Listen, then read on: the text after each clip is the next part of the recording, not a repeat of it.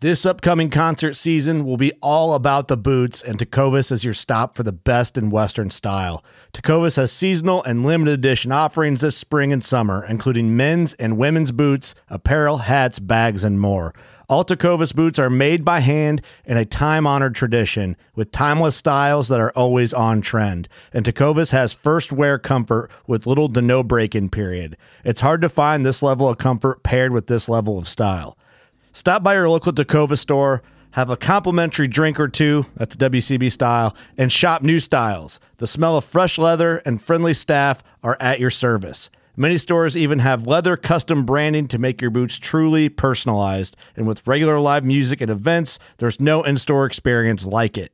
If you can't make it into a store, just visit tecovas.com. That's TECOVAS.com. They offer free shipping on all boots, as well as free returns and exchanges, and ship right to your door. Go to tecovas.com and find your new favorite pair of boots today. Fishing like a local isn't just about catching fish. It's about connecting with the environment and the people who call it home. It's about hearing the stories and traditions that have been passed down for generations and sharing unforgettable moments with the people you meet along the way. Fishing like a local is having an experience that stays with you forever. And with Fishing Booker, you can experience it too, no matter where you are. Discover your next adventure on Fishing Booker.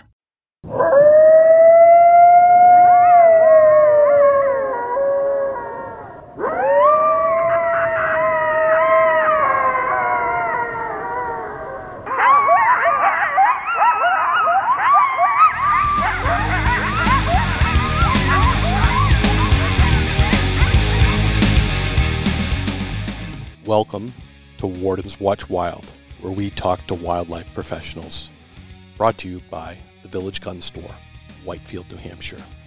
I'm your host, Game Warden Wayne Saunders, and this is Warden's Watch Wild.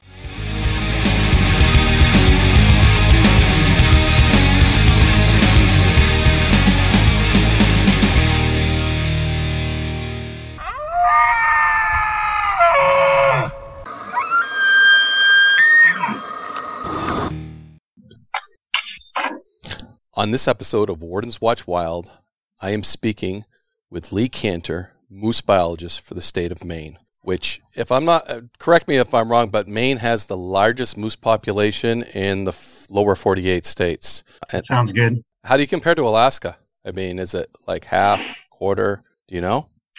I don't know. I mean, it's, obviously Alaska's a big state, so it's a difference between the number of moose versus densities. We have higher densities in areas than Alaska has, but they're smaller, much smaller areas. So. And we were talking why Maine has such a great moose population and moose densities in certain areas as well.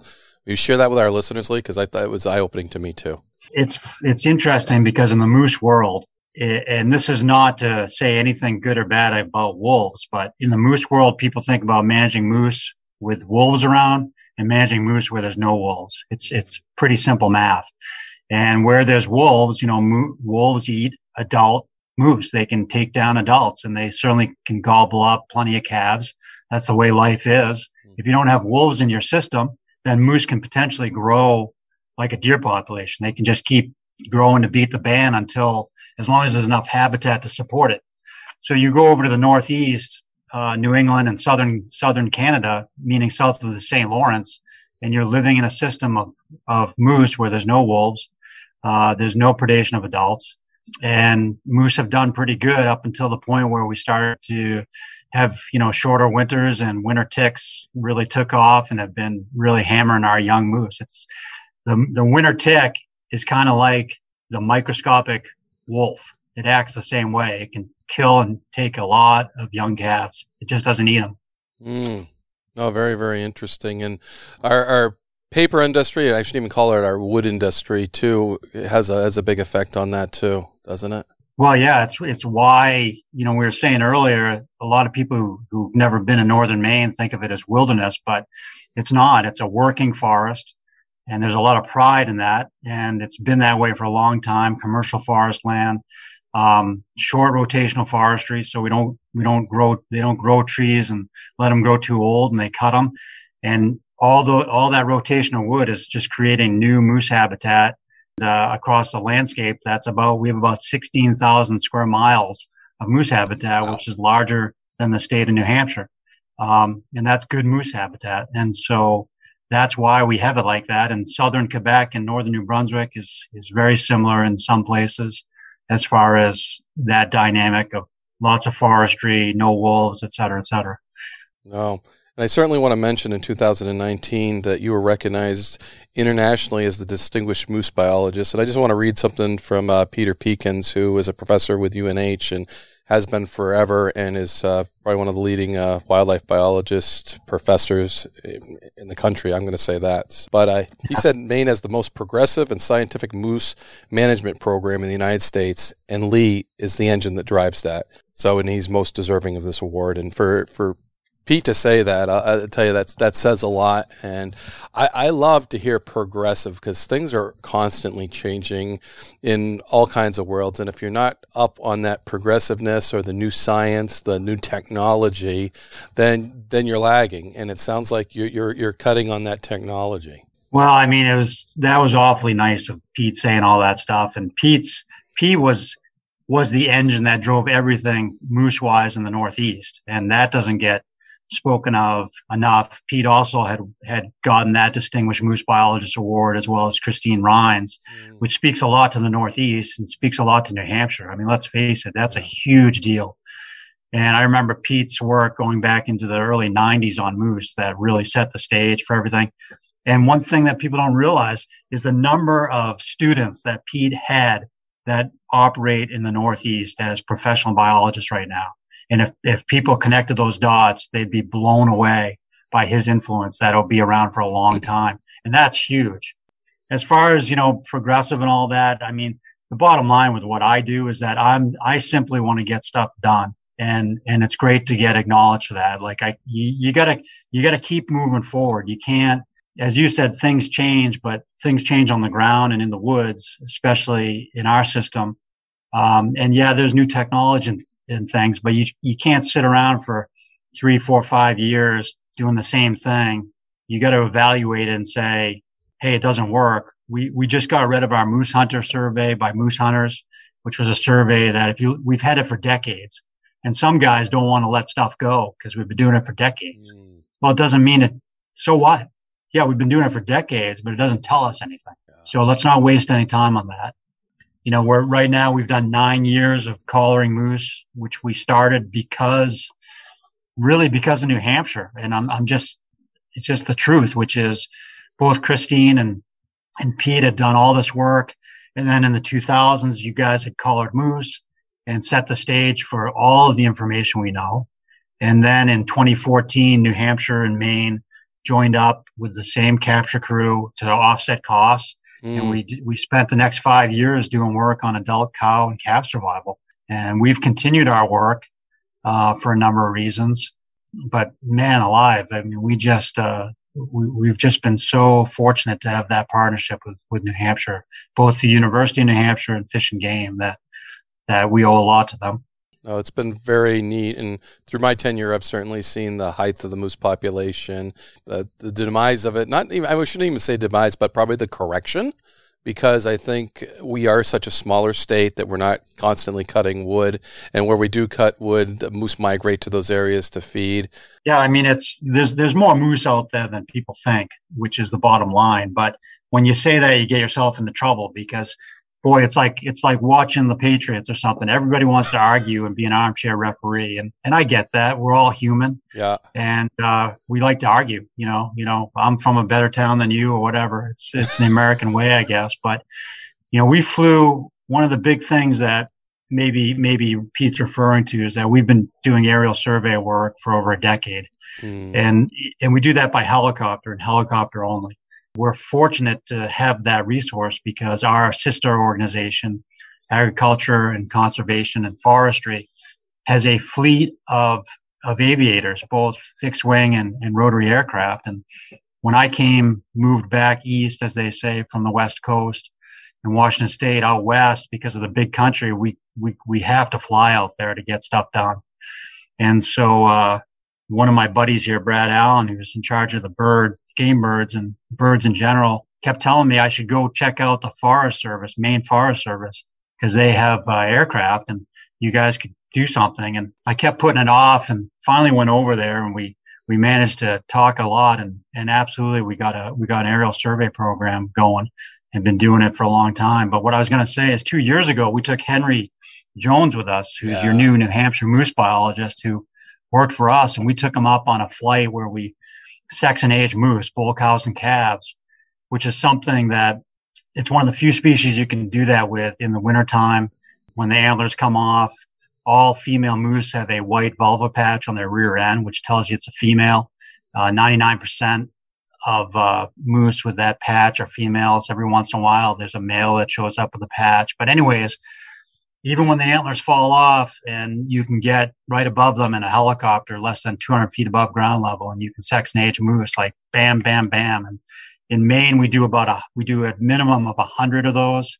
Takes us 2 hours, and we feel like that gives us a good sex age ratio for that management district. Well, a few years ago, we flew over and picked Henry up in Rangeley and flew that New Hampshire Maine border, and we got into a pile of moose. We also got into a blizzard, which is in a helicopter is not bueno. Yeah. And that got ugly fast. So we had to go fly back to Rangeley above the treetops. Very uncomfortable, dump Henry off and go home. But I flew there the next year, and we were up in that corner between New Hampshire, Maine, and Quebec on the Maine side. And I'm telling you what, there was a lot of moose there. And that's not easy country for anybody to access, but a lot of moose.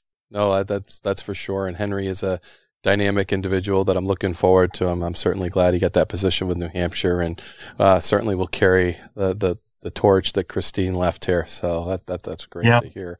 So, and very neat, because that's my country. That's right in my backyard, and I certainly see that. I've seen moose, I think, develop, especially with the ATVs. What used to be a woods road becomes a busier ATV road, and now they are staying away from areas that they used to probably frequent. I think they're learning.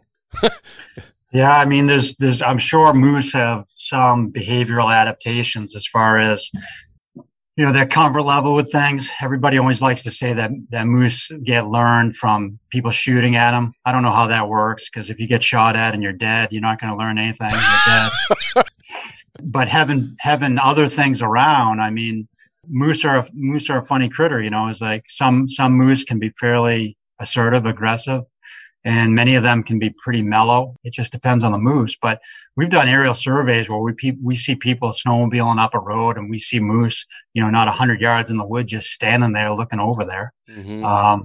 And what's amazing is even with aerial surveys and helicopters is that, an animal that can weigh hundreds and hundreds of pounds, 800-pound animal, they can still hide in the woods. And they can still hide in the woods in the Northeast because it's thick woods. And, any of your game wardens who live out west or in more open country who've never experienced it up here, it's a different ball game, right? Between living out west and in the Midwest and the East. And you can get into some thick stuff, and a moose, even something that big, can disappear pretty quick.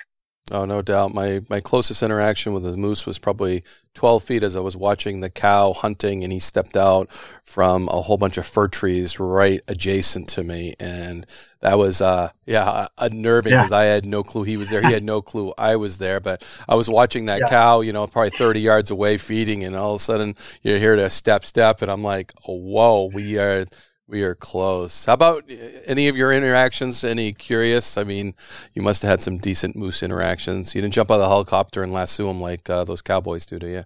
No, we left that up to professionals, flying and doing that. But we spent one of the unique things we've done here that literally hasn't been done anyplace else, at least legally hasn't been done anyplace else, is that we caught moose in the water, which is a unique thing to Maine.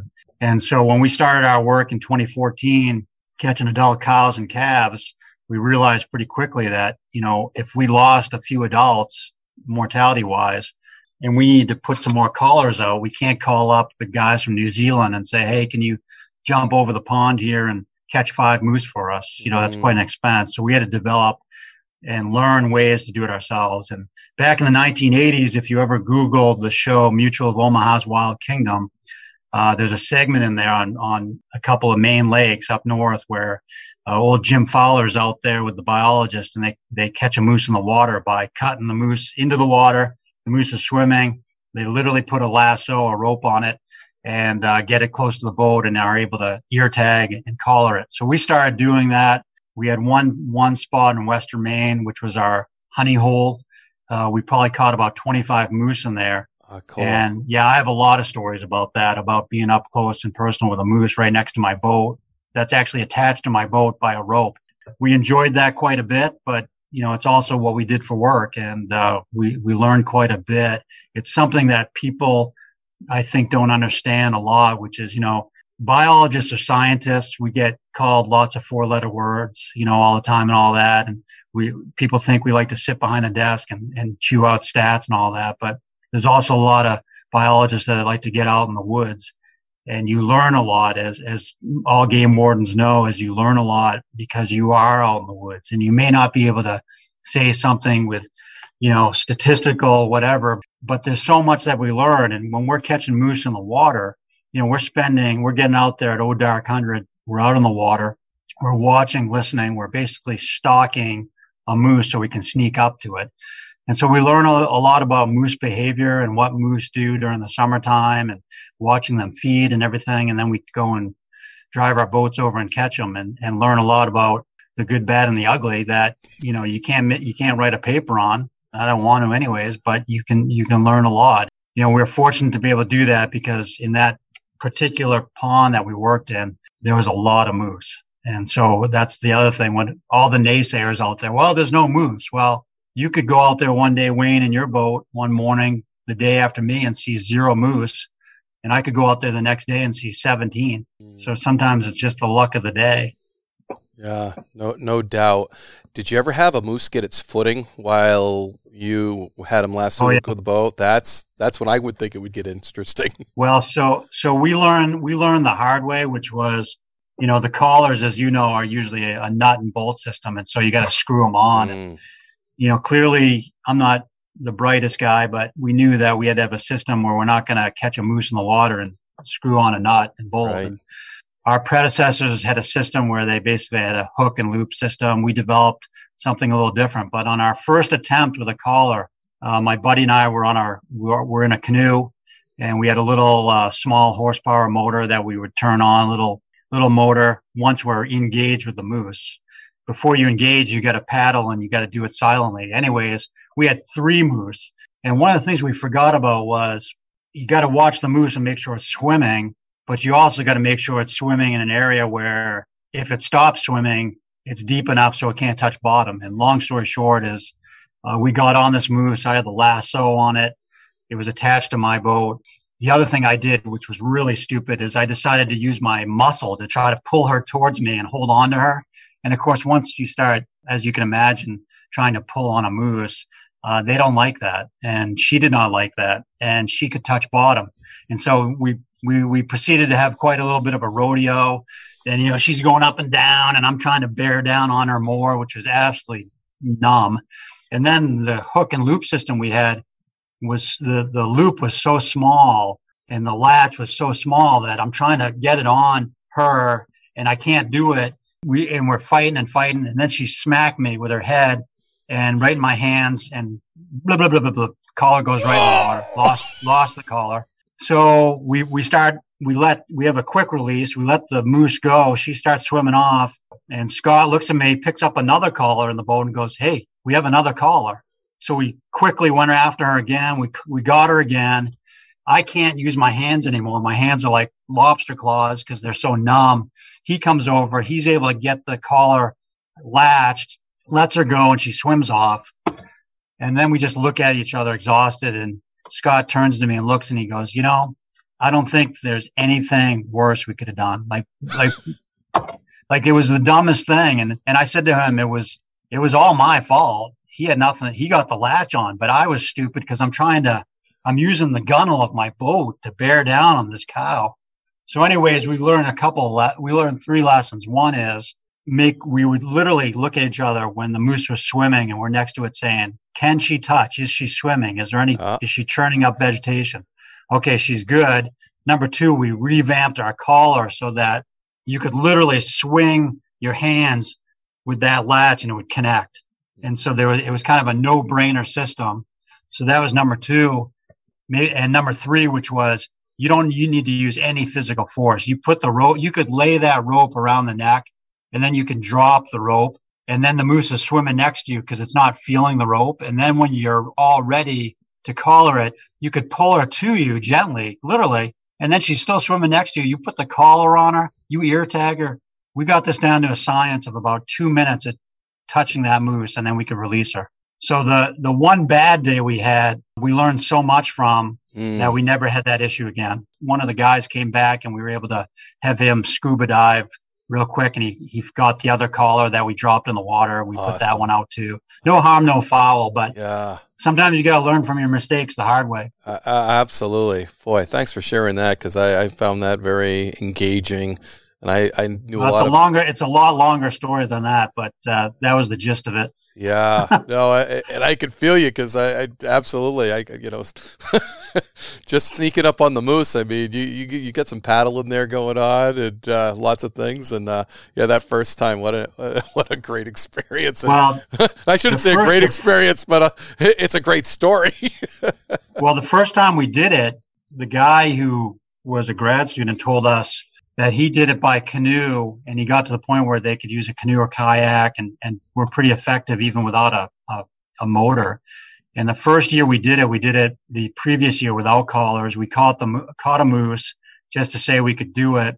And it was so easy that it kind of blinded us. And so the next year we ran into problems when we actually had the collar. But we went the other way of this guy, which was we found that we also engaged we had a 16-foot lawn boat with like a 20-horse motor. It might have been a little bit bigger. And we could get on that lake and see a moose just at the end of our binocular range. We could see a moose swimming across the water. And because we had a big motor on the boat, we could literally zip down the water.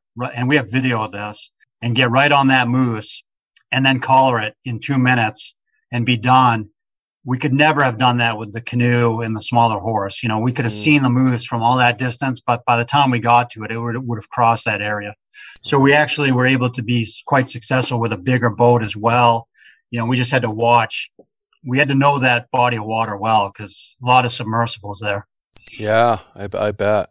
Thanks for really sharing that. And is there anything else you want to share with our listeners about moose in a wrap-up? Well, we could spend a whole month on this. I know we could. We might have to go back to it. The nice thing about doing our work was what I call kind of the side benefits, which is like, we've collared 735 moose in the last 9 years as part of our work in 3 different management districts in northern Maine. And so there's the basic stuff where we're finding our rates of mortality, annual mortality of cows and calves, especially overwintering calves, and the detriment that winter tick has done. And we got excellent science to do that. Of course, the side benefits have been that we've been out in the woods doing this. And so, unfortunately, I've participated in hundreds, and I mean that, of necropsies of moose. So we've learned a lot from taking apart moose that most biologists don't get that experience. Maybe they do a few, but we've become experts by default, where we've gone out there, we weigh the moose, we take it apart, we learn what is something that's, pathology and what's normal. And some of that is just because we've done so many of them together, me and a couple of the field biologists, that we know what we're looking at. We know what looks different than other times. And, of course, in the summertime, based on what New Hampshire's work did, we did the walk-ins on cows with calves, trying to sneak in on them. So you can imagine when you've done this for, 7 years plus, you get a lot of that experience that, similar to what game wardens have, who spend a lot of time in the field, as you're using your eyes and ears, putting all that together. And it's a huge benefit to do that. And then you dab in some science with it that we do. And I think that's where Pete thinks and says that we got a progressive program, because we take a lot of action and are trying to get things done. Yeah, no, that's great to hear. And Geez, thanks for joining us and sharing all that good information on moose. And we're going to do a couple different moose series. We're going to have Alexei Sarin actually join us as well, talk about the ticks and stuff. He did a lot of work on the tick study, and then an outdoor photographer that just specializes in moose. So it's going to be a good little moose series, I think. So, but thanks for kicking it off, Lee, and yeah, outstanding. I really appreciate this conversation and have enjoyed it immensely. All right. Well, thanks for having me, Wayne. I appreciate it.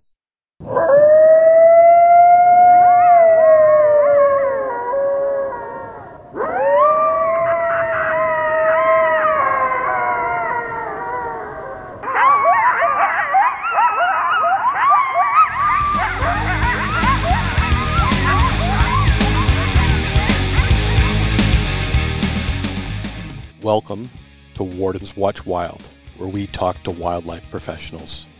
Brought to you by the Village Gun Store, Whitefield, New Hampshire. I'm your host, Game Warden Wayne Saunders, and this is Warden's Watch Wild.